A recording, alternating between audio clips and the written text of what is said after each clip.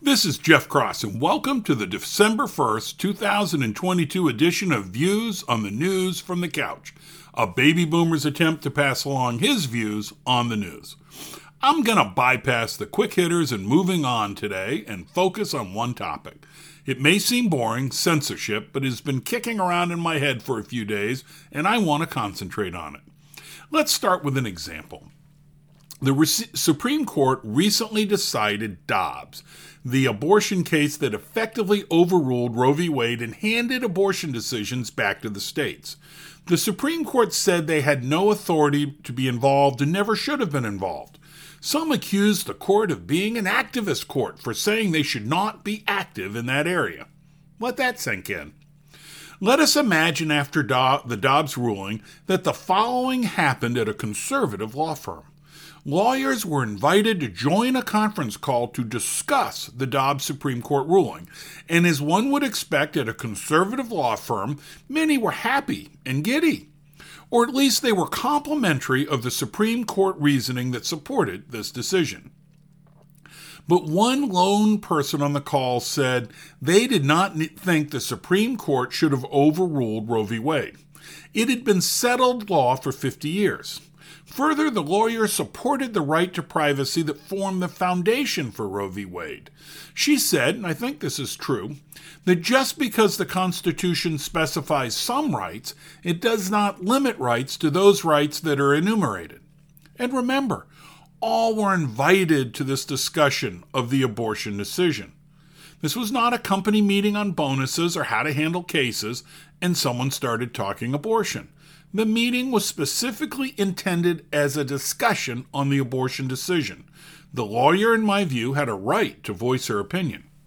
But remember, in our example, this is a conservative law firm, and lawyers felt they could not breathe after hearing her views. They called her views radical. The lawyer was suspended and then fired. You likely are saying, no way, that could not happen.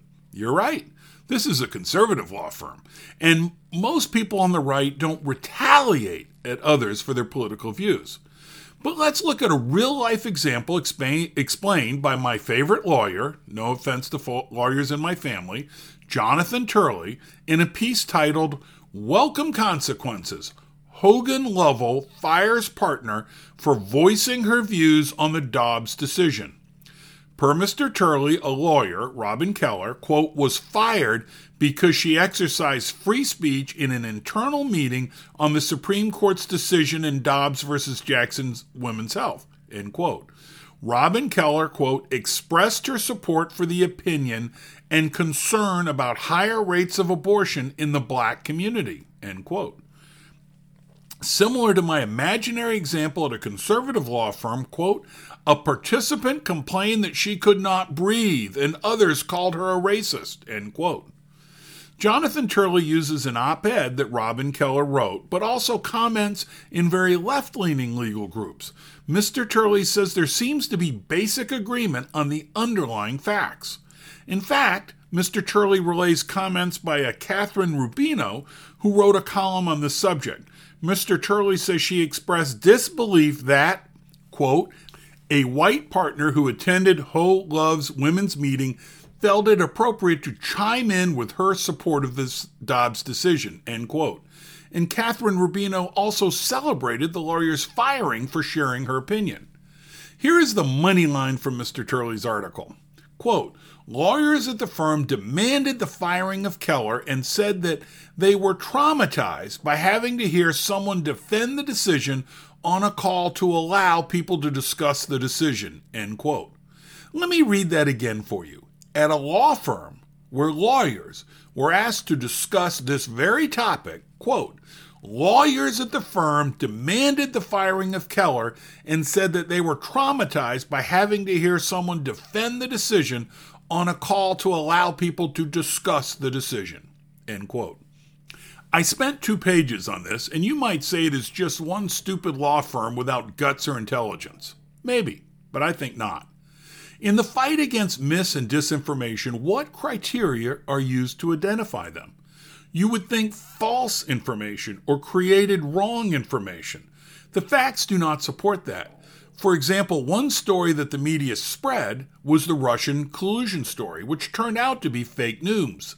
It seems the criteria is speech I don't like, not speech that is not true. I agree that Donald Trump peddled misinformation or disinformation about the election.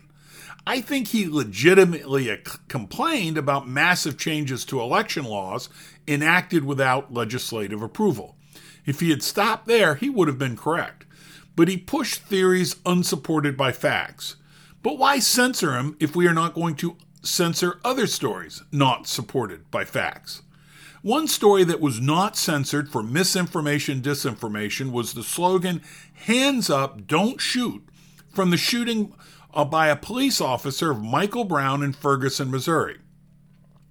If I say this incident was misinformation, will you be offended? Well, be offended. It was misinformation. The incident happened in August of 2014. By March of 2015, the Washington Post had a fact-check piece by Michelle Yee Lee titled, "Hands Up, Don't Shoot Did Not Happen in Ferguson." The narrative was that Michael Brown had his hands up and said, "Don't shoot," as the officer shot him. The grand jury did not support that narrative. The DOJ investigated and said the narrative did not happen. Feelings are more important than facts to some, so LA Rams players would hold their hands up in support. Congressional Black Caucus members spoke in the House of Representatives and held up their hands.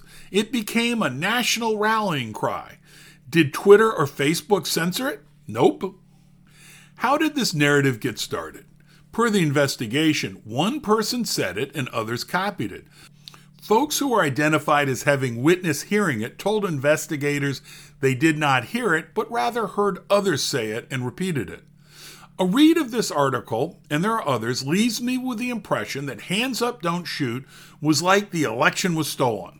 FYI, that could be Stacey Abrams, Hillary Clinton, or Donald Trump, but especially Trump. They want to believe it, but there is no evidence. One was labeled misinformation, one was enshrined. Twitter owner Elon Musk was criticized by some for recently saying Hands Up, Don't Shoot was debunked. Don Lemon said Musk's comments lack context because the DOJ did find evidence of systemic racism in the Ferguson Police Department. There may have been ongoing systemic racism, and go after it. But if the question is hands up, don't shoot, Lemon struck out by trying to say context. A linked Daily Wire article quotes Jonathan Capert from the Washington Post as saying, quote, "What DOJ found made me ill. Wilson knew about the theft of the cigarillos from the convenience store and had a description of the suspects. Brown fought with the officer and tried to take his gun. And the popular hands up storyline, which isn't corroborated by ballistic and DNA evidence and multiple witness statements, was perpetuated by Witness 101, end quote. And finally, we are getting to the article that is the catalyst for this podcast episode. Jonathan Turley has an article titled, "Companies Join Call to Suspend Advertising with Twitter." Mr. Turley refers to NPR and Media Matters, who are saying that a number of companies are not advertising on Twitter as they consider changes that Twitter is making. In years past, when Twitter was censoring speech, companies did not withhold advertising. And let's face it, they were unevenly censoring speech on the right, not on the left. Now that Twitter is trying to be even-handed, companies are reconsidering their advertising dollars.